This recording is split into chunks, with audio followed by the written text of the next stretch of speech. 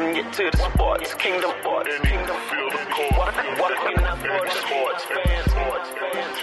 you to the sports kingdom. Welcome you to the sports kingdom. What's up, everybody? Welcome to another episode of the TSK Show. I'm your host, Eric, the Duke of Sports Sklar. I'm joined by my co-host, Tyler Pacholke. What's up, TP? How you doing, man? Just completely stressed out about this championship matchup this week. Well, before we get into that, thank you so much for listening, everybody. Be sure to follow at TSK Show on Facebook, Twitter, and Instagram. If you want to find myself or Tyler on Twitter, be sure to follow us at the Duke of Sports and at Tylers_world_. All of our content can be found on SoundCloud or Apple Podcasts. Just type in keyword TSK Show.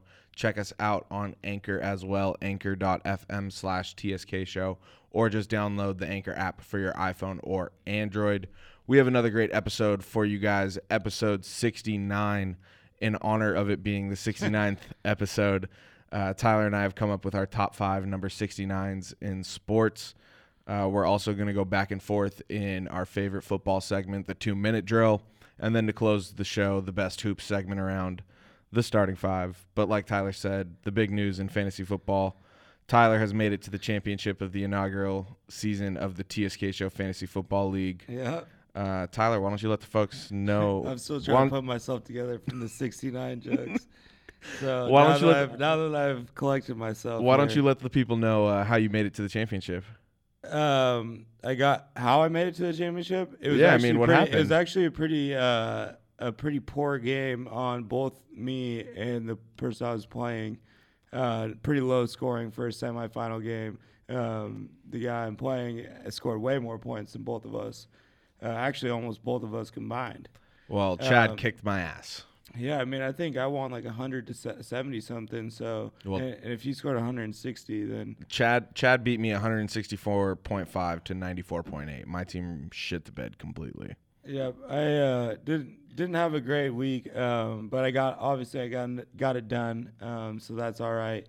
I've been looking forward to this championship matchup. I'm stressed out about it.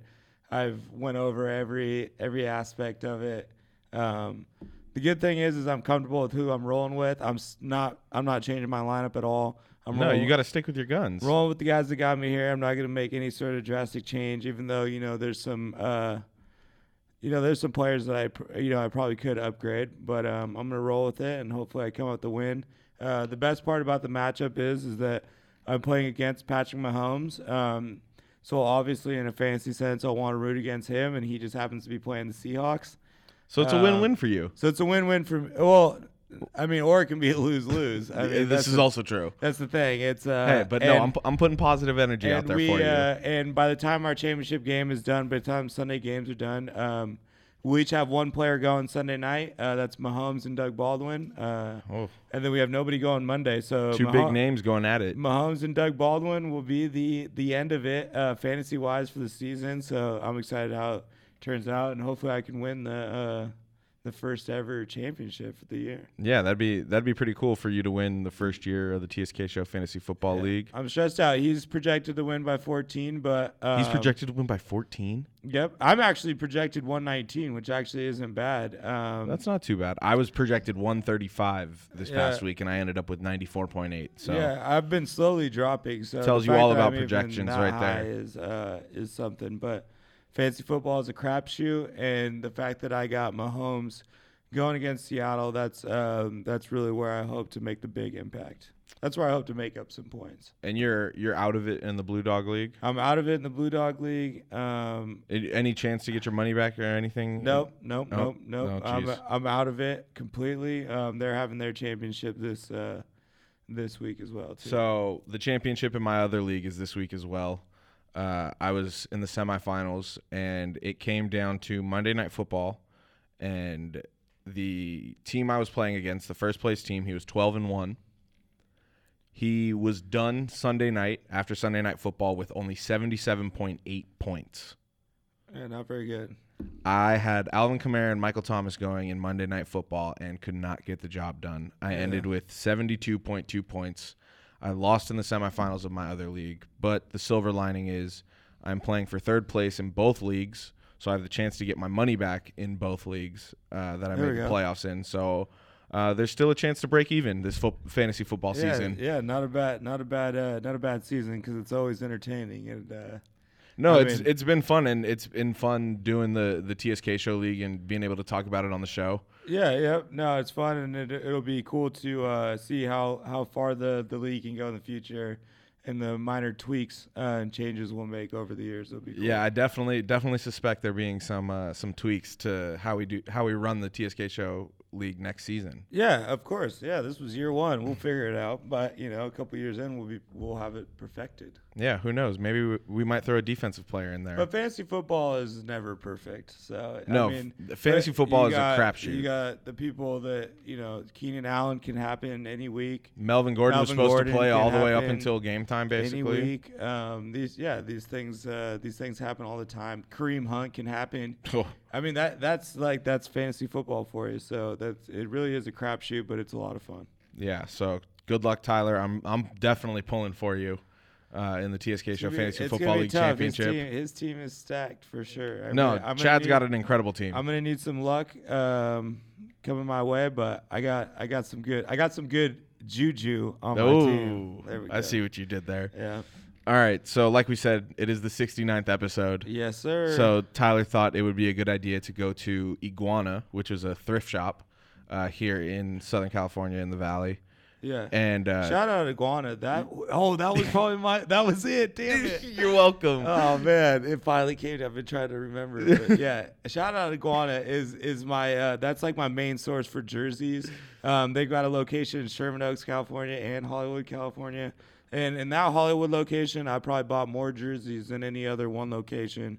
Probably 24 jerseys I bought in that location. And Always can find gems. We went to the Sherman Oaks location today, and we found some gems. And Tyler walked away with a pretty snazzy jersey. This is a 2011 Minnesota Vikings Jared Allen jersey. The year he led the league in sacks. Yeah. And Purple Jesus was running the ball. yeah. Yeah. And Didn't the he old- win Defensive Player of the Year that year? Yep. And the old man River was playing QB. That was a good team. Percy Harvin. Yeah, that was a fun squad. pretty fun team. So, anyways, I'll just start the list off with number 1 then. I was gonna start with number 5, but since we're on it, I gotta say I had to shout out the No, jersey no. the jersey adventure we went on today because we found some gems. we got it all fucked up. I shouted out my people way too early. You also didn't know I was going to start with that anyway. No, I didn't. So whatever. We'll let it recover. Number 1, Jared Allen. Number 69, his entire career, Kansas City, Minnesota, and Chicago, I believe. Yes. 136 sacks, 11th all time. He was always a beast, always rocking some crazy haircut. He had a Fu Manchu mustache for a while, I believe. He had the mullet. He was always a funny character on the field. Always a fun player to watch. He had the stir the pot sack celebration. Yep. Led the league in sacks twice. So obviously a stud on the field. Oh, Jared Allen is a superstar. And I think when it comes to the number 69, which is what the episode's all about, he epitomizes it. He's the first guy people think of. Now, this guy is probably the other one that's in the mix with Jared Allen as being the best player. Yes. But he's not nearly as famous to like the younger generation. But it's Mark Schlereth. He is on TV, Fox analyst, I believe. That's how I was first introduced to Mark Yeah, Schlereth. so a lot of people do know Schlereth. I just happen to be a big fan of the Broncos teams with Elway and Terrell Davis. Yeah, he was part of those Super Bowl teams, won 3 rings. He was a lineman. He's got 3 Super Bowl rings, one with the Redskins in the 80s, I believe, and then 2 with the Broncos. But yeah, 12-season veteran. Unbelievable. 26 knee surgeries. Wait, what? Yep, I looked it up. I guess his Does he career even- was riddled with injuries, and he had a total of 26 knee surgeries in his lifetime. Does he even I'm not have a- sure how many of those were during his playing career. Does but- he have a real knee right now? I don't know. Probably not. But he's great on TV. He was a great football player, and he wore the great number 69. One of the few athletes to ever wear the number. And then the next 2, these guys aren't necessarily real, but They're real in our hearts. they're real when it comes to the number 69 in athletics, and that's Doug Glatt from the movie Goon Yep. and Goon 2. Sean William Scott plays the character of Doug Glatt, who is basically a thug on the ice. Hence the name Goon. But one of the best lines of the movie is when he's asked what number he should wear, and he's trying to figure it out. He's not the brightest guy, and his friend in the stands, who is Jay Baruchel, yells, "Pick number 69. It'll be hilarious." A great scene, super funny, and kind of the inspiration for this list, if you must. The next guy is another one that I think, if you've seen Varsity Blues, I think Varsity Blues was a big time favorite for anyone that played like youth football or high school football growing up. The movie came out in '99. Number 69 on this high school's team was Billy Bob, Ron Lester. He was a great character in the movie. Basically, they predicted all the CTE stuff in '99. He was struggling with his head the entire movie, but he was the big lineman, the big hick lineman that was super lovable, but also rocked the number 69 very, very well. And then the last one, this is my favorite one. no other than our boy Practice Rob Gronkowski, So number 69. There's a picture that you can find online. One day, Rob Gronkowski showed up to the Patriots practice in a practice uniform, shoulder pads and all, with athletic tape on the back, in the shape of the numbers 69. It is one of the funniest things I've ever seen. Yep, it's practice Gronk, number 69. He's definitely got to be in the top. Yeah, and I mean Gronk, all of his references, he always in the media tries to sneak one in there every now and again. Yep. With stats and whatnot. Yeah, I believe he had like 69 catches at one point in a season. And then he had a drop, and he joked about trying to stay on the number. Yeah. So yeah, practice Gronk's got to be in the top 5, and then I just put together a list, but what I found was super interesting was no NBA or ABA player ever in the history of the league has worn number 69. Well, I mean, when you first said it, I was like, oh, that's kind of interesting. But when you really think about it, it's like the referees, when you have to signal a foul to the scorer's table, it's like you only got 5 fingers. Well, and that's one of the reasons it's like it's never been worn in high school ball because you can't wear number 6 or 9. In high school basketball in California, the highest number you can wear is 55. All high schools. Yeah. That's like. Well, I wasn't sure. No high schools are. No like sanctioned high school games. You can wear anything above a 5. The only time I've ever seen numbers in basketball, besides like the NBA, like outside of the NBA, like because obviously Dennis Rodman was 91. College has the same rules. I mean, you can't have a 6, 7, 8, or 9. Well, I'm talking about like the AAU circuit camps and stuff like that. Yeah. You see triple digits are like 79. Yeah. Those are just whatever jerseys. Yeah. That's not the official shit. But yeah, so until you're in the NBA, you can't wear the number to begin with. So I just would have thought it would have been some Euro guy or something. You know what I mean? I'm surprised Dennis Rodman never wore 69. Yeah, never, not once ever worn. I suspect eventually it'll get worn by some big doofus, some Andrew Bogut or no. See, I think the NBA. Zaza. I think the NBA would be the progressive league to like put a stop to like wearing the number 69, as like to try and get that innuendo out of the of the public. Maybe. We'll never know, I guess. We'll see. But hey, cheers to episode 69 of the TSK show. Yep, we're on. We're moving quickly tonight. Let's just jump right into the 2-minute drill. I got 3 questions for Tyler. He's got 3 questions for me. We have no idea what they are. I'm going to start with mine because I think it is probably the best 2-minute drill question out of the 6 we have tonight. All right. Have you heard of Club Dub, and what do you think of it? I have not heard of Club Dub. So you don't know what Club Dub is? I don't. I feel old all of a sudden. This is exactly why I think this is the best 2-minute drill question. After every regular season win, the Chicago Bears locker room has turned into a club. They have videos of it on social media, all this stuff. Basically, they turn the locker room lights off. They brought in like all these party lights and everything, and they just blast music in the locker room after every win, and it turns into a party. And they've nicknamed it Club Dub for Club W, Club Win. Yep. What do you think of a team turning their locker room into a club after regular season victories? It's cool. I mean, it's cool. It's like a slippery slope though with sports and professional sports in general. Just because when you're a team like Chicago, right? Yes. When you're a team like Chicago, you've had struggles. You do want to be happy about getting wins because you want to move in the right direction and you want to be hyped about your team. Especially with the expectations they had coming in before getting Khalil Mack. Yep. Yeah. No expectations. You know what I mean? It's good in that sense that, as a coach, you want to try to figure out how to keep morale very high, keep your team feeling good, and keep that any sort of momentum that you have. But that can't, the thing is you can't do that every year. You know what I mean? Club dub can't be a thing for if you want your franchise to be, a regular playoff contender. It just kind of, maybe they can prove me wrong, but I just think it kind of sends the wrong message. It's not necessarily the most serious tone you could have, it is just a regular season win. Right. But like I said, because of where the team's at and, maybe in 2-3 years, the veterans will be like, all right, dude, Club Dub, we need to win in the playoffs, or we need to win the Super Bowl, or we need to get to the Super Bowl.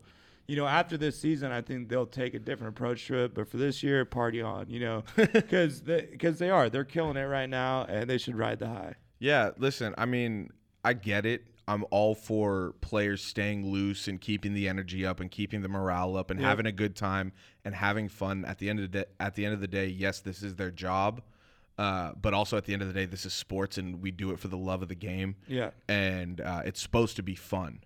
Yeah. And this is one of the ways that the Chicago Bears have decided to bring the fun into sports. Now, do I necessarily agree with doing this after regular season victories?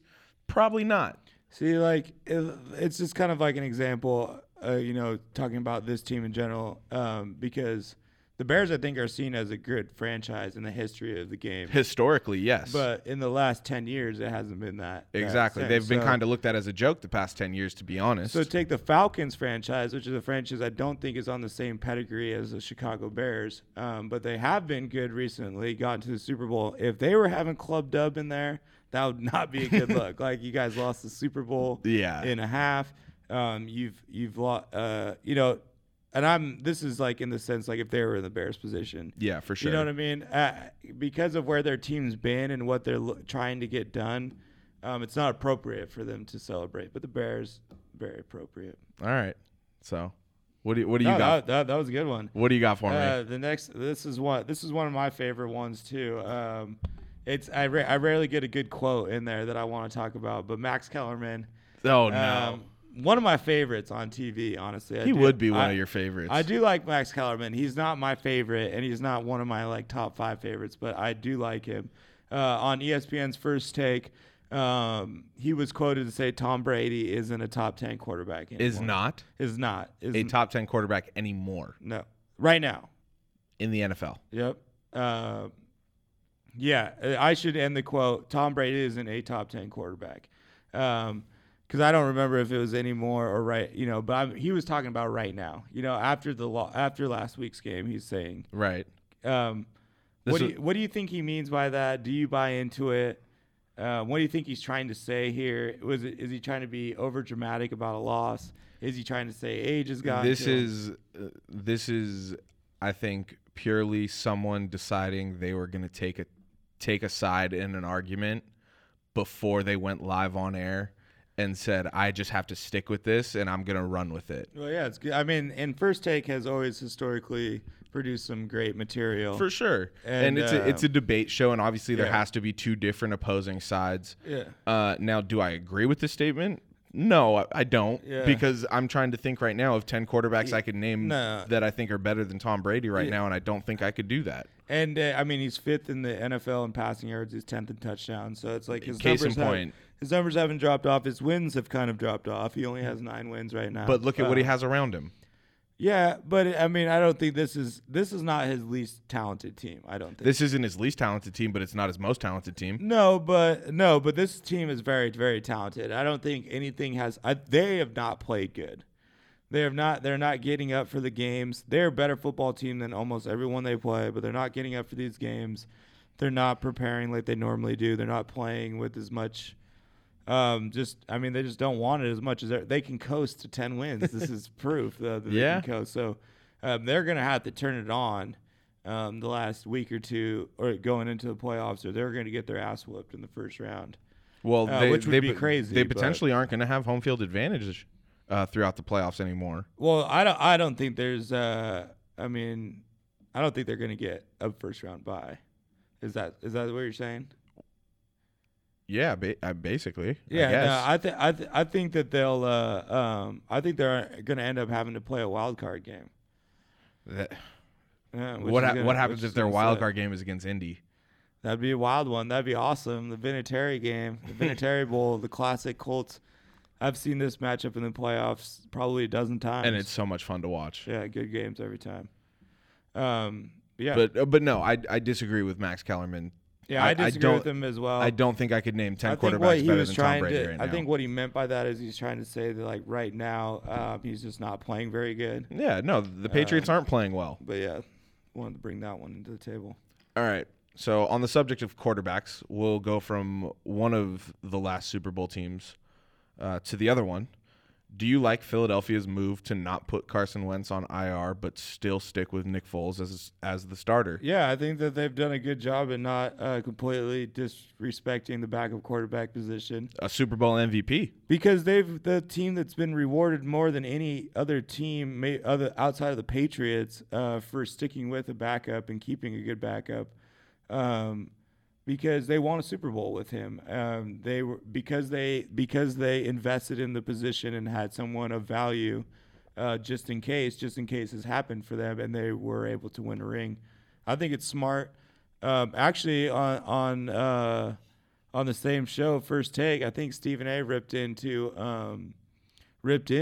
Philly about not getting rid of Nick Foles when his stock was extremely high at the beginning of the season because he was the Super Bowl MVP. He had some trade value. I see, and now I just think Yeah, see, I got to give good thing they didn't trade him. I think you have to give Philly all the credit in the world for not Yeah, they trading do. Nick Foles. I do give them all the credit in the world for that. Because at the end of the day, yeah, Carson Wentz was coming back from a knee injury and now he's got a back injury. At the end of the day, Carson Wentz, he's had some injuries. They're not a team that loses their quarterback and lose all hope, which is extremely rare in the NFL. And I think the best part about this whole situation, and I think it was really evident in the game against the Rams, which they ended up upsetting the Rams, was Nick Foles is comfortable with this wide receiving core. He really favored Alshon Jeffrey. Wow, I can't believe I just messed that up. Alshon Jeffrey. He really favored him a lot more than Carson Wentz would favor Zach Ertz. But there is a familiarity with the receiving core. Yeah, yep. He's played a lot of football with these guys. Yeah, so I think it's just a next man up type of situation, like it was last year. They're still somehow in the playoff hunt. So if they can, when it comes to their team right now, they're just as good with Foles as they are Wentz. Yeah, exactly. Wentz presents a different set of problems, but Foles is. He's perfect for this team. He fits right in, and like you're saying, he knows the guys. He's been with the franchise. He's ready to do this. And realistically, at the end of the day, he's been there and done that. And they're trying to do it again right now. So it could be wild. They went out. It could be crazy. They went out. They're 9-7. Yeah, and they could be in the playoffs. It could be a wild one. Yeah. So and then now sticking with quarterbacks again. Do you think from Aaron Rodgers' perspective or the Green Bay Packers' perspective that he should play the last 2 games of the season?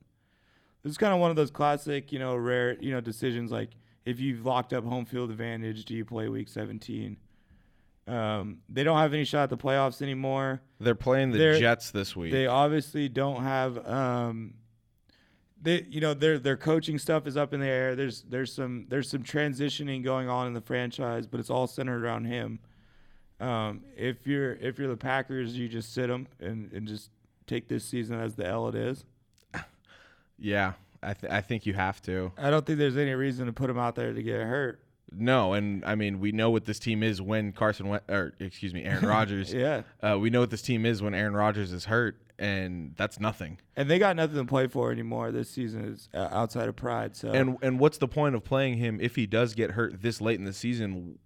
What's his timetable realistically if it is a serious injury? Yeah, no, and he's had coming back next year. shoulder injuries and other knee other injuries. Stuff. I think you got to sit him the last 2 games, which would be crazy. But I think that's where the Packers are at. I think that's a smart move because they can absolutely, if they get, their house in order, they're the franchise with Aaron Rodgers, with all the lore that is being a Packer, they'll be fine. Although I do think Aaron Rodgers is the type of competitor to where he won't sit and he will go out there, try and prove to everybody that team. he is who he is, and he might even be right about it. And he is definitely the guy to prove everybody wrong constantly. Exactly. That's what he does. Exactly. So if he does play, it won't be a huge surprise. But I look for Aaron and Green Bay to be smart about this. Don't play. I hope so. Don't play Aaron. For Don't Aaron's play. sake, I hope they're smart about it. If he's on your fantasy team out there, I'm sorry, but don't play. Oh, imagine being in the championship and having Aaron Rodgers as your quarterback. Yeah, sitting. Yeah, there's a lot of people out there that's got that dilemma right now. Yikes. All right, last question for me, and it's about the playoffs. So the NFC East, the AFC North, the AFC East, and the AFC South are all still up for grabs. Mm-hmm. Which divisional race are you most excited to watch? I don't know. I've kind of just set my mind. I think I know who's going to win all those. Okay, so who do you think is going to win the AFC East? The AFC East? Yes. The Patriots are going to win the AFC East, no doubt, 100%. Okay. So that's not interesting at all. Okay, who do you think is going to win the AFC North? The AFC North is Pittsburgh for sure. Definitely going to bring that home. Okay. And I don't like Baltimore to finish strong. and you think Houston's going to win the AFC South? I definitely got Houston winning the South, but I also got the Colts as my other wild card team last couple weeks. Okay, so you're not really interested in the AFC. No, because I think it's set. I mean, I guess AFC South would be the most interesting because Tennessee's a team that I always undermine and they're in the mix. So Because they could sneak in and maybe take Well, Indianapolis' they're- wild card spot. Yeah, they're 8-6, just like Indianapolis is. So AFC South is probably the most interesting, but I'm just confident that the Houston is for sure going to lock that up, Okay, so and I'm pretty sure that Indy is going to lock it up as well. well, we can't forget about the NFC East. With The NFC East is crazy. I can't believe DC got a win. That's what throws a rat. And the Cowboys throwing out their worst performance of the season. oh, they look like trash. To get shut out by the Colts, this is terrible timing for that to happen. But I still like Dallas to finish strong and get this division, and I think Philly's gonna just fall short of Minnesota. That tie is gonna end up helping Minnesota. Yeah, I think so as well. So that one's a little interesting, but I still, like I said, I'm pretty confident in the Cowboys. So I guess to answer your question, AFC South is the most interesting. Okay. 3 teams in it, always Yeah. interesting. No, it makes sense. And then my last question is about the Rams. Oh boy. Are you are two L's in a row at the end of the season or towards the end of the season? Are you confident that this team can still win the Super Bowl this year? And at this point in time, These are a lot of questions. No, there's 2 questions. Are you confident they can win the Super Bowl this year? Okay. And do you think that big offseason has worked out in the sense that you were in this position last year without those guys? Okay. I'll put it to you this way. If I were to put myself on a panic meter of 0 to 10, 0 being no panic, Okay. 10 being extremely panicked. Because there was 0 panic 3 weeks ago. There was 0 panic 3 weeks ago going into the Detroit game. It was a 0 panic level. Yes. Okay. I'm probably at about a 4 now. This is, huh? I'm probably at about a 4. Oh man, for the Super Bowl, I'm talking for the Super Bowl. There is no middle ground for the Rams this year. Here's the thing. I'm not thinking about the Super Bowl. I'm one Just step the NFC Championship one step at a time. So that's where you're kind of if we get to the NFC Championship game, this was a good stepping stone. 100% because we Towards made the it future. further. We made it further. And you're still pretty young. Yes, we made it further than we made it last year. Mm-hmm. You progressed a step further. Yep. We have another season of experience under our belt for all of our young players. We have a young nucleus that has really come of age this season. Yep. You signed Donald. Yeah, we locked up Donald. We locked up Gurley. We have Cooper Kupp coming back. And here's the thing. the Rams have lost 2 in a row, and they've lost 2 pretty shitty games. And the last 3 games, even though they beat Detroit, that score was not indicative of how the Rams played. The Rams played like shit against Detroit. Who's the Sunday night fuckers that I don't like? Al Michaels and Chris Collinsworth. Chris Collinsworth, man. He said it. He said it best though. He was like, I thought it was interesting because I hadn't really seen it, but he said that the biggest weakness of the Rams was their depth on offense, and that's when I started talking about Cooper Kupp's importance because Cooper Kupp's the guy on the receiving He's core. the security blanket. Well, he trickles it all down to where everybody's jobs is a little easier. Instead of Rob Woods being the instead of him being the number 1 guy, he's the number 2 guy. Right. Instead of Cooks having to be a 1-2 outside guy, he just gets to be either the outside receiver that takes the top off And that deep threat. or the slot receiver that takes the top off. He's just a deep threat, and he gets to play with 2 other great route runners. So you put Cooper Kupp in there, all of a sudden Bob Woods' job's easier, Cook's job's easier, and then those guys are already good. Right. So it really puts a bonus on it, and it makes it all kind of work together. Bob Woods is your number 1. Cooks is not a guy that gets open. And not in the sense that he breaks people off. It's not a route running. He gets open because he stretches coverage. Yeah. And if you don't respect the deep ball, he's going to burn you deep. But that's basically all he brings. And so now you've got Bob Woods is going to play the best defender every week. And then, with linemen going down. And if Gurley's not in the lineup, then all of a sudden it's a really different team. And it really leans on Jared Goff for the most part. Yeah, and he's looked like shit the past 3-4 weeks. And I think what it really goes back to is why they lost to Atlanta last year in the first round of the playoffs was their lack of experience. And for me, getting these 2 losses out of the way now to Chicago and Philly. Chicago was a huge matchup on Sunday Night Football of a team who's been in first place all year and a team who was not expecting to have the season they were having. Yeah. And it was a defensive performance for the ages on both sides. And Chicago ended up coming out victorious. And then on Sunday night this past week, Philadelphia came out, and the Rams really didn't know what hit them. Yeah, no, Philly grinded it out like they do. That's how they won the Super Bowl last year. But I'd rather get these 2 losses out of the way now, face 2 teams who are out of playoff contention and have really nothing to play for the next 2 weeks. Oh, yeah, you got the easiest 2-game schedule in the league. Exactly. Wins-wise. Exactly. So you get these 2 wins against teams that are out of playoff contention and have nothing to play for these next 2 weeks, go into the playoffs with momentum on a 2-game winning streak. You progress off the loss last year in the first round. Yeah, that meter's got to jack way the fuck up there if you drop one of these 2. Whoa. That meter's probably going to about 8. But look, you got Bob Woods playing against Patrick Peterson and Richard Sherman the next 2 weeks. So it's like, is Gurley's what? Day to day. It's just signed C.J. Anderson. I'd say the meter's got to be a little higher than 4. Just I'm at a because 4. Of these kind of things. I'm at a 4. I'm confident. I'm confident in my guys. You got the experience. You got to win. You got to win some playoff games now. Yeah, exactly. Definitely. All right. So that is the 2-minute drill from the gridiron to the hardwood. Now, the starting 5. And the first thing we wanted to talk about was now that we're pretty much almost to Christmas, about almost a third of the way through the NBA season, and really the general casual NBA fan, the start of the NBA season is always Christmas.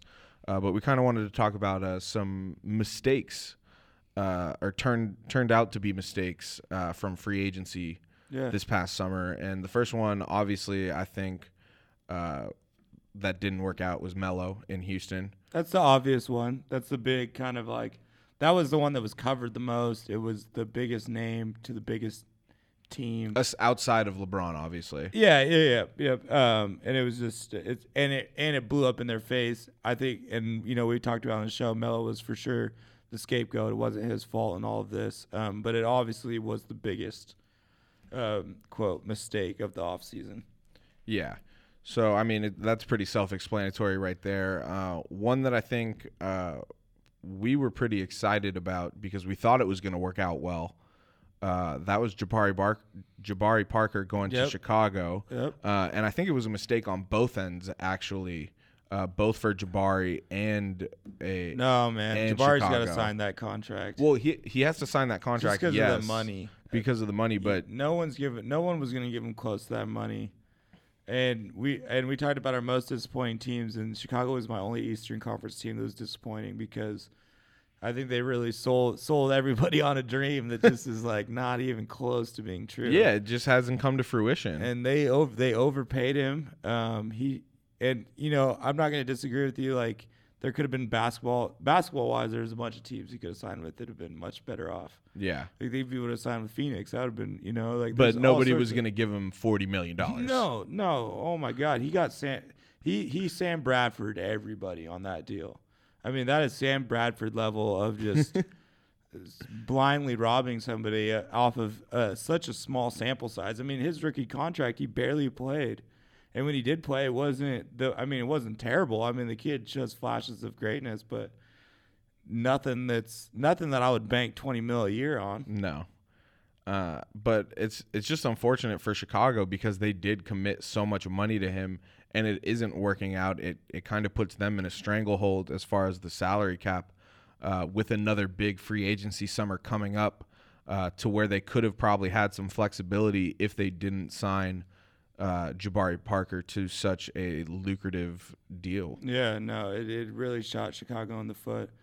Financially, Jabari's going to be all right, but basketball-wise, I just don't know where his career is going to end up. It's kind of. You think he's on the move? Well, yeah, I don't know. Now that December 15th has passed. I've always put him on the back burner as far as my attention goes in the NBA, just because he's never proven anything to me outside of high school ball. He was Same with Andrew Wiggins. And yeah, he did go to Duke, so obviously I had a turn off instantly. But when he's gotten to the pros, he just hasn't played. It's tough to want to give someone money that hasn't played, but he does show flashes of being a really, really good player. So, and he's super young still, so he can absolutely be a piece later on. But I think his window of being a superstar and franchises want to build around him. It's definitely closing. It gets smaller and smaller every year you get older. Yeah. Now the last player, and it kind of transitions into the second starting five topic that we wanted to discuss. Mm-hmm. Trevor Ariza just clearly didn't work out in Phoenix. Yeah. Obviously, it was clear from the jump that it wasn't what Trevor Ariza thought Phoenix was going to be. Yeah, I think they're a weird one. They're kind of like Oakland Raiders to me in the sense where I thought that they had a completely different mindset coming into the year. And then all of a sudden they just went the complete opposite. Yeah, Oakland on paper, I thought, okay, they put a bunch of these veterans together. They had some they've had some good draft picks. They had some stars, and then they just completely emptied house, essentially tanking outside of not sitting Derek Carr. And I think that's the same thing that Phoenix, on paper, I thought, okay, you've got veterans, you've got young talent, you've gotten guys in the draft that you like. I thought they were ready to make their next step, but then they completely ignored the point guard position. And and it's been completely trashed since then. And even with two superstars or two future superstars, they're just not doing anything. Trevor's pissed. Yeah, and you can't really blame him. He signed for a lot of money in Phoenix. It was like 1 year, $15 million. And he thought that he was going to be put in a position to, lead a young team and kind of help groom Devin Booker as the next leader of the team. And Josh Jackson and DeAndre Ayton. And Marquise Chris and all these guys. And at the time, he was there with Tyson Chandler. Yeah, exactly. At the time, he was there with Tyson Chandler, who ended up getting bought out, like we all know, and ended up signing with the Lakers. We just named 7 players on their team. Not one of them plays point guard. You know what I mean? But that's like what you get. It's the most important position in the game. It's just like Denver, rolling out Trevor Siemian the last 2 years. It's just like, dude, I get it. He can get the job done, but this is not going to work. No, you need somebody a little bit better than that. This is not going to work. TJ McConnell is a better play at point guard than what Phoenix has been throwing out there. Oh, easily. But yeah, it's unfortunate for Trevor, but like we said, it kind of transitions into the second topic in the starting five, and that is the Trevor Ariza trade to Washington. He returns to Washington back with his former team. Yeah. So last episode we thought that the trade. Oh, we thought it was all but done. We thought it was all, but we thought Marshawn Brooks was part of the trade. No. Last episode we thought he was going to the Lakers. No. Last episode We thought Trevor Ariza was going to go to the Lakers. I thought last episode we covered the trade. Didn't this trade originally happen last week? It happened after the episode. After the show. It wasn't, and then it got finalized on like Saturday. So I got the full breakdown. Mm-hmm. ESPN wrote a whole article because this trade was absolutely bonkers, and it had NBA Twitter abuzz. So at 9:53 Eastern time, so about 7 o'clock here on the West Coast, Adrian Wojnarowski tweeted out that the Wizards were in advanced talks on a deal to acquire Phoenix forward Trevor Ariza, and they basically had to find a third team to help facilitate the trade, similar to what we thought was going to happen with the Lakers in Phoenix, but obviously that ended up not working out. And so turns out later on, Woj said that the third team was going to be the Memphis Grizzlies, and Kelly Oubre and Austin Rivers would be going to the Suns, Ariza would be going to the Wizards, and Marshawn Brooks would be going to, Marshawn Brooks was going to Phoenix. Yeah, Marshawn Brooks was going to Phoenix. Because that's why they made the trade. Right. They thought they were getting Marshawn Brooks. They thought they were getting Dylan Brooks. Right. They thought they were getting Dylan Brooks. So Washington, Phoenix, and Memphis have agreed. This is from Woj. Washington, Phoenix, and Memphis have agreed in principle on a deal that will also include Wayne Selden, Dylan Brooks headed to the Suns, a 2020 Grizzlies second-round pick, and a conditional 2019 second-rounder to Washington. Now, the twist comes a little bit after that. Clarification, Marshawn Brooks on his way to the Suns, not Dylan Brooks. And then that is when Zach Lowe jumped in, and he said that the deal was now in jeopardy because over which Brooks Phoenix would be receiving, Marshawn or Dylan. Marshawn Brooks is fucking like, what? You know, it's like a... That's like a dude that's going to go bust your like second string real quick, but it's like a trade piece, you know, for monetary reasons. Yeah. Dylan Brooks is a young player that can fucking play. He's a piece. Yeah. He's someone that is like can be part of the future picture. Like completely night and day different prospects. Yeah. And then so by the end if I was Phoenix and I thought I was getting Dylan Brooks and they said no, it's Marshawn, I'm like, get the fuck out of here. Some people thought Scott Brooks was going to be a part of the deal. Yeah. Oh. But anyway, so it ended that night that the 3-team deal was going to be off completely. Nobody was going anywhere. And then turns out the next morning, Phoenix and Washington were able to work out a deal strictly between themselves, and it ended up being Trevor Ariza for Kelly Oubre and Austin Rivers going to Phoenix, Trevor Ariza going to Washington.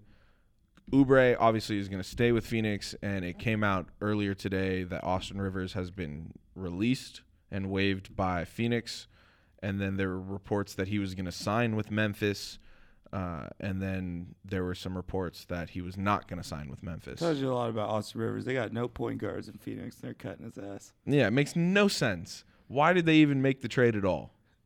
Just to get rid of Ariza because he was pissed. They're going to have a Jimmy Butler situation on their hands, and Ariza's going to start punking all their fucking best players at practice, make Debo cry or something. Can't let that happen. No.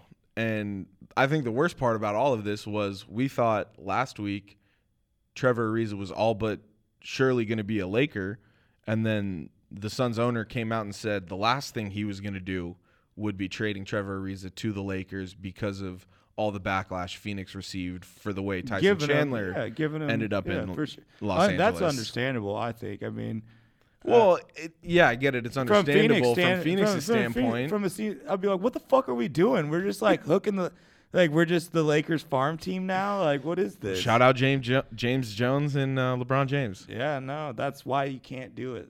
You know what I mean? I think that's why. I think even though I'm a Lakers fan and I would love to get Trevor. You know who has the longest streak in NBA history and NBA Finals appearances? James Jones and LeBron James. Yeah, they're tied. Yeah, they're on every team. This is the first year James Jones hasn't been in the NBA. Yeah, since that's crazy. LeBron has been to the finals 8 straight years. He was on the team last year. I'm pretty sure. Or maybe last year was the first year he wasn't. Yeah. I think the streak broke last year. Oh, whatever. Still crazy. He's still in it's like LeBron. It's LeBron, James Jones, and a bunch of Celtics for like the most finals appearances as teammates. Yeah, that's pretty crazy. But yeah, no, understandably, I get why Phoenix didn't end up trading Trevor Ariza to the Lakers. But it's like, come on, guys, just help us out here. You're tanking. Yeah, Get Zion. They've completely fucked it up. They should just tank completely and try to get Zion. Any one of those three kids, I think, R.J. Barrett or Cam Reddish or Zion would be a good pick for them. Yeah, we'll see. But Trevor Ariza back in Washington, do you think that helps them get back into the hunt, I guess, in the Eastern Conference? I definitely think a Trevor Ariza helped your team, especially if it seems as if Washington's trying to salvage their season. They're not ready to tank right now. Right. So I definitely think he's going to help out and he's going to play for them. And I think he's a good player. I think it's good that they got someone that's played with both Wall and Beal before. Well, and Morris and Otto Porter both played really good with Trevor. So that's a good set of forwards to throw out there. Any combination of those two guys can play together without really losing anything on offense or defense. So that's a nice little rotation for them. And I definitely think he's a pickup for. But Trevor's the kind of guy that if you're trying to win games and you pick up a Trevor Ariza, he's gonna help. If you're Phoenix and you're being fucking, you don't know what you're doing, he's not gonna help any because this kid only plays for winners. Yeah, and he's proven time and time again that at the end of the game in crunch time, you can have him out on the floor and he will make a play for you. Yeah, no, he's a big time player and he's a guy that understands the bigger picture. So that's why he's such a good role player. He has no ego. I think it's also and he's a guy like J.R. Smith where I think his teammates just love him. Yeah, he'll bring some stability to that locker room that's had some dysfunction in it the past couple of months. Yeah, I think it's a good pickup for them. All right, what was the next topic we wanted to discuss? The top 10 scorers in the NBA right now. All right, let's do it. So right now in the NBA, we're getting close to that Christmas mark. So things are, the win-loss record is something that can tell you some things. The stats can tell you some things.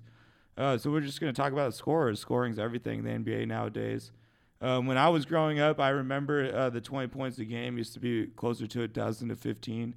Now it's 26 right now. Players averaging over 20 a game. Yeah, wow. But the top 10 right now, I'll spit them down really quick from 1 to 10.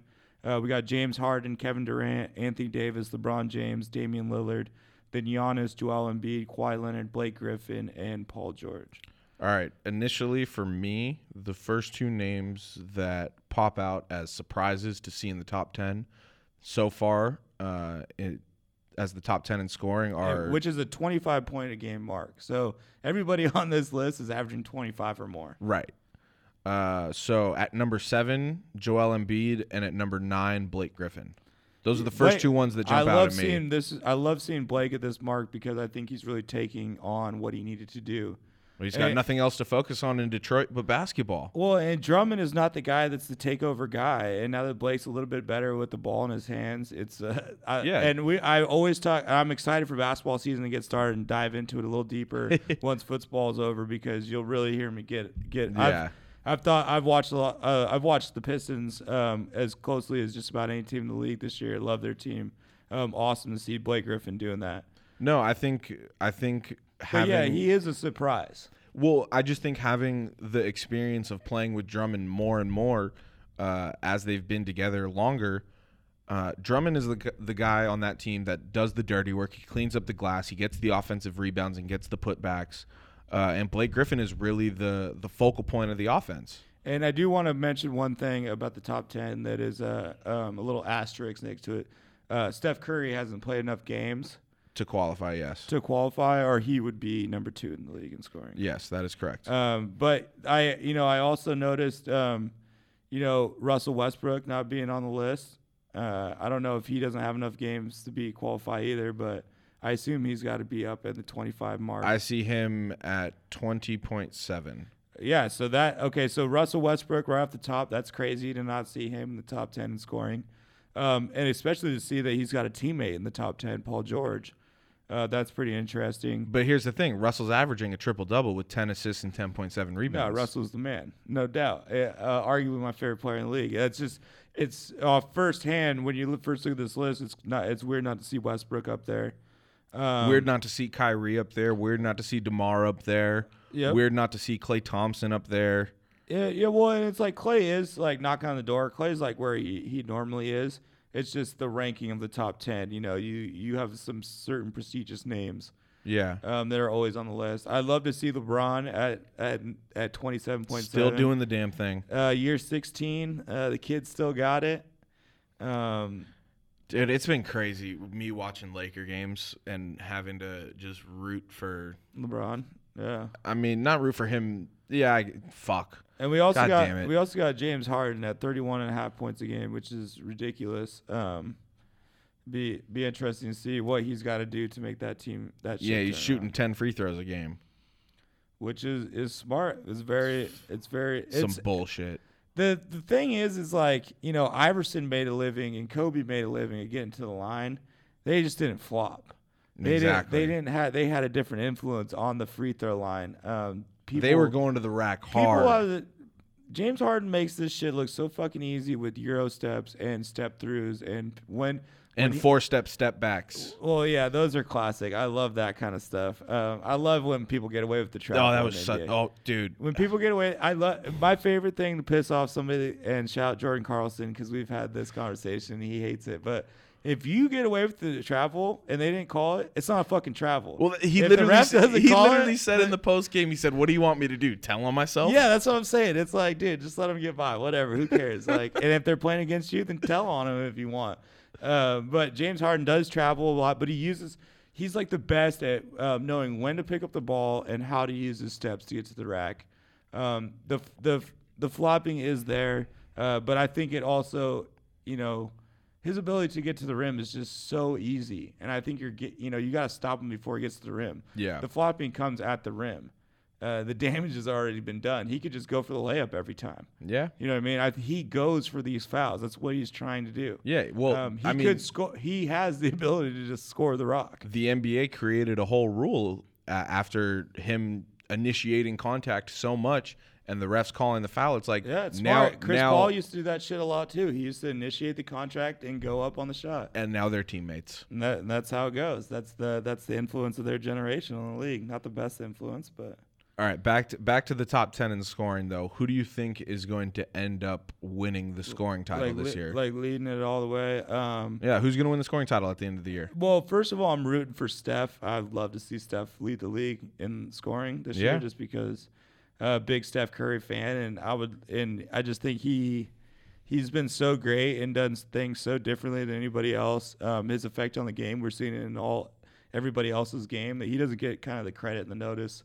And he gets a ton of credit and a ton of notice, but it's still not quite enough. So I'd love to see him. But I think James Harden's going to end up leading the league. I think it's going to be KD.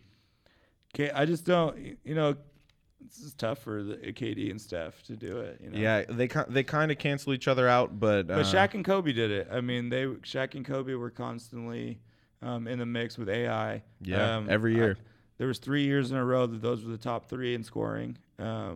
I think all 3 years of the three-peat, they were the top three in the league. So makes sense to me. It can happen, but the Warriors are just too passive of a team. They're too smart. They don't need that. They get those buckets just on ease. Yeah. All right. So the fourth topic in the starting five that we wanted to talk about was a article came out about Steph Curry. Well, yeah, he's really the start of this conversation. I think he is the conversation. Yeah. But it came out in a Bleacher Report article earlier today on Tuesday that the 76ers, the Hawks, the Nets, the Bulls, and the Bucks are all using some sort of 4-point line in their practice.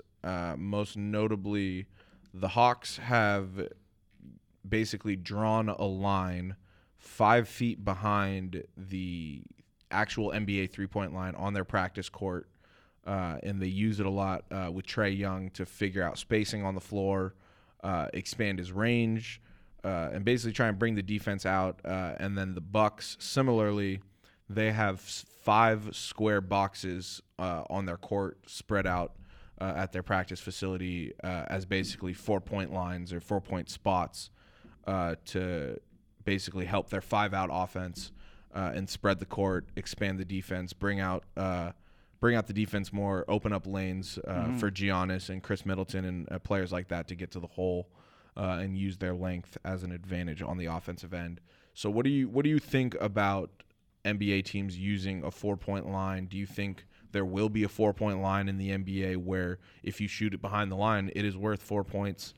Do you think what do you think of these adaptations of the 4-point line? It's all interesting stuff. There's a lot to take in there because there's a lot of implications for it. But I think the reason why these teams are doing it is they're just trying to get ahead of the curve, get some stats on it, get some analytics involved with their practices. Yeah, see what the numbers are, and present a case to the NBA to make this happen because it helps their team and the way they're coaching because they're on the front end of it. They think they're getting, some sort of advantage. They're gonna master it before other teams do. It's similar to like how the 3-point line is being mastered now. But originally in 1980 when they added the 3-point line, they added it because of the spacing. That's why you want there to be spacing, just to help out the offense, help out the defense. You don't want it to get too clogged up. And so this 4-point line, I didn't think it would ever be possible, but it's definitely possible now. I don't know if I necessarily want to see it just because I've grown up basketball being one way and a shot being worth 2 shots. One shot being worth 2 shots is going to be crazy. Now it will be very, very difficult to hit. But it'll be it'll be interesting. We'll see what like the true shooting percentage. Yeah, I mean, when you have a 2, a 3, and a 4-pointer out there, if you have a true shooting percentage of how many points you're getting per shot at that efficiency at that percentage would be cool to see. But yeah, in the Bleacher Report article, it's basically quoting a report from ESPN's Malika Andrews.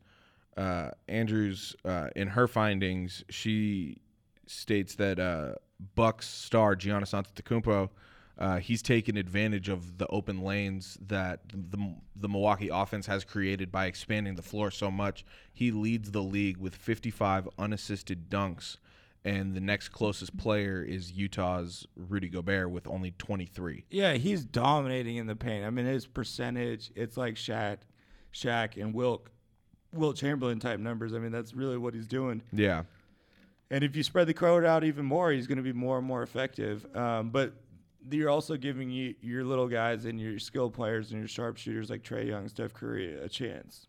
Yeah, for sure. Steph Curry's quote is ruin the game. You know what I mean? They've ruined the game. Yeah, you really said it. He really is the start of this conversation because I think for the modern NBA in the last 5 to 6 years, with like all this younger generation of kids that are now NBA fans because of Steph Curry. He's not. I always say this. He's not the Michael Jordan of his. He's not the Michael Jordan of his generation. He's the Allen Iverson of his generation. Yeah, he's really changing a whole culture. And it's not. And Michael Jordan honestly isn't even a good example because Michael Jordan was also the Steph Curry and the Allen Iverson of his generation. Yeah. He just happened to be both, but in the sense that they transcended the game, they changed how it was looked at, how you thought it could be done. They did it their own way. They did it in a way that everybody wanted to copy. Steph Curry is the most, I think he's had the biggest impact on the game outside of like Michael and Iverson. Now there's people like LeBron and Kobe who were the best player in the league, what I meant by being the Michael Jordan of the league. Right. But they don't have, Kobe and LeBron don't have the same thumbprint on the league like a Steph Curry does as far as the play style goes and how the game's played. Yeah, I mean it's pretty the numbers are. It's pretty interesting stuff to see a 4-point line be even possible. We'll see what the big three uses a 4-point spot on the court, or they also don't play full court. So It's different. basketball is basketball. Yeah, it'll be interesting once the math get involved. I think that it's smart that they're going to try it out in practice first before, before like experimenting with it in preseason. I think that's what the NBA did with the 3-point line is they threw it in preseason the year before they threw it into the regular season. But I think this way, all these teams are going to have their own stat guys on deck, breaking all this shit down, and it'll be interesting to see what they come up with, if it's effective for the game or not. Yeah. Sorry, there was an ad that popped up on my Jesus. laptop. But no, I think you said it all. I think it's interesting for the evolution and the development of the game that teams are using this 4-point line as a way to strategize and help develop their players. And it'll be interesting to see how other teams incorporate it and what really comes of it in terms of the NBA potentially making a rule change and incorporating a 4-point line similar to how they incorporated the 3-point line in 1980. Yep. Now for the last one, the last topic of the starting five, the Lakers obviously have been, besides this year, in a downward spiral the past 5 years. So I saw something on Twitter, and it was basically all of the Lakers' last draft picks minus Josh Hart because he's he's first rounder. But Julius Randle. Yeah, I mean, Kuz is the only one that's not a lottery pick. Right. But I wanted to hear you rank these players. Julius Randle, and I have these written in chronological order right now. Julius Randle, D'Angelo Russell, Brandon Ingram, Lonzo Ball, and Kyle Kuzma. Yeah, and I put everything and I tried to put my bias to the side, but it was pretty tough. Because I mean, there's two guys on this list I don't particularly like. I know there's one person on this list I very much dislike. Like, it's tough for me. I think number one was the easiest, and that's Kuzma. I think you have Kuzma ahead of Randle. I think Kuzma is the number one. Oh yeah, definitely. See, I think what Randle's doing in New Orleans this year has been unreal. No, it's great. I think it's great. I think he's playing really good for his team. All five of these guys are playing good. That's the problem. Yeah. But Kuzma, I think, has got the brightest future, the biggest role on his team. And he impresses me every single time. I got Kuzma 2. So 2 was where it was tough for me because from a basketball talent standpoint, D'Angelo Russell is a pretty gifted scorer. Yes. And he has flashes of being really good. You can point see guard. the distaste on my face right now. Yeah, so I didn't put him at number 2. I'm glad you didn't put him at number 2. I went with Zoe at number 2. Really? I went Lonzo Ball. That might be a little high for people, but I think that given his age, he's the youngest of the bunch. Yeah. And his playing ability with LeBron James of late has been unreal. I think that those two are going to click differently than a lot of players have ever clicked because they're both pass first guys that need the ball in their hand, which is a weird combination. But I think but they seem to figure it out. The correlation is IQ there, and the correlation is IQ and being a hooper, and I think it's really they're physically gifted, and it's like when you put Lonzo and LeBron out there, and you could put any 3 guys in the league with them, and it would work with their size, their defensive ability, their rebounding. Lonzo's going to be first team all defense this year. I don't care what anybody says. Yeah, he's a great player. So I got Zoe at 2. At 3, I got D'Angelo Russell. I think that he's in today's NBA, you have to have a point guard that can play. You got to have a good point guard. You got to have someone that's got to be a threat to score. You got to have someone that can run the offense. I think he does all those things. But I don't know where his head's at. I've never been a fan of him, so it's tough for me to look at him in a positive light to try and pull some good stuff. But the kid can score for sure. Then the 4 and 5 are also very hard for me. But I flip-flop, and like when I put Zoe above Russell, this time I'm putting B.I. above Julius. Okay. B.I. was my number 5 to the very end. I changed it. I put him above Julius. But B.I., man, I tell you what, Lonzo Ball didn't spend any time in South Bay, did he? Nope. Lonzo Ball didn't do that. I mean, I think B.I., man, I think it's time to get Might be time to get rid of him. I'm not saying get rid of him yet. I love the Lakers' young core. No, it's not time yet. But he plays the same position as our best player, so it's just like it's really tough. And I always say he's got to play more guard, or he's got to get stronger. If the Lakers keep him, I'm not mad at it. I love our young core. So I initially got him over Julius. Julius is a guy that's playing really good for his team, but I don't think is necessarily like a stud. See, but I think he's taken. I think he's taken the step that he was supposed to take. This from last year going into this year, and I love the way Julius plays, and I'm so happy he went to the team he plays for. You don't know what you have until you don't have him anymore. Now that the Lakers don't have him, but we wouldn't put him in the spots on the floor and the situations that New Orleans would. That would never happen. So we would never get that player and that. I don't know. You know, we got production out of him. It's not like we didn't get production out of him. I love Julius Randle as a player. Every time I see his stats, it's just like, man, we could have re-signed him.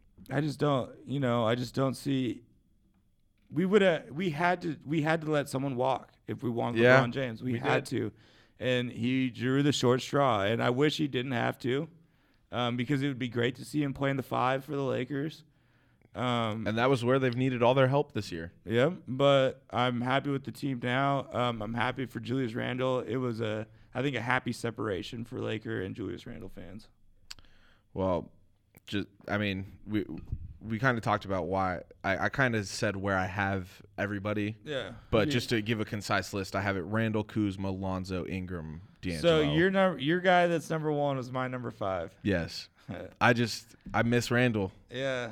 I miss him. I can't get behind it. I just don't think I think he's a great player, but I think he gets the production he's getting in New Orleans at only like. You don't think he gets that production anywhere else? No, I do, but I think that's like there's like 4 or 5 teams. It's like that's where he needs to be. Utah, Memphis, New Orleans, Detroit. Los Angeles. That's where he needs to be. That's where he's gonna be. It's going to be best case scenario for him playing wise. He's going to be put in a position to succeed. All right. Well, you got a shout out before we get out of here. You took care of it with Iguana earlier. I did. Shout out my Jersey Connect. Yes. So you got the 69 Jared Allen today. Yep. Shout out 69, number 69. What a gem we found. What a gem. So I told Tyler he was going to really like my shout out. And I'm shouting out everybody that is coming out and suing Fortnite for stealing their dances. I hope Fortnite goes down and all the kids have to suffer the way we have all suffered since NCAA football has not been made. So, yeah, down with Fortnite. I just didn't know you could copyright dances. I mean, I guess it's intellectual property. I don't know. But I mean, you can copyright anything. If you copyrighted it, you copyrighted it, I guess. But it just seems weird to like art is always like a weird copyright thing because it's like I've never once. That's like copyright. Like that'd be like if Steph Curry went and copyrighted the mouth guard, the between the legs dribble. But it's like but if we all like if I have the physical ability to do the fucking floss thing, like I should be able to do it. Listen, you know what I mean? I just want the kids to suffer because we still don't have NCAA football. No, that's different though. They're profiting off a name. These I get it. I don't get it because I'm not a dancer, so I don't understand. But that's just a weird thing to think. That's just a weird thing. Down with Fortnite. Huh? Down with Fortnite. I like Fortnite. I'm not gonna lie. I have never once played Fortnite. It's not bad though. Never once. Well, you're missing out, man. I'm not. We want NCAA football back. We do. But with that wraps up this episode of the TSK Show. Don't forget, you can find us at TSK Show on Facebook, Twitter, and Instagram. If you want to find myself or Tyler on Twitter, be sure to follow us at the Duke of Sports and at Tylers_world_. All of our content can be found on SoundCloud or Apple Podcasts. Just type in keyword TSK Show in the search bar. Don't forget to subscribe and rate us as well. We are also now on Anchor. Just go to anchor.fm/TSK Show. Or just download the Anchor app for your iPhone or Android. We appreciate you all so much for listening. Stay tuned for the next episode of the TSK Show. Peace.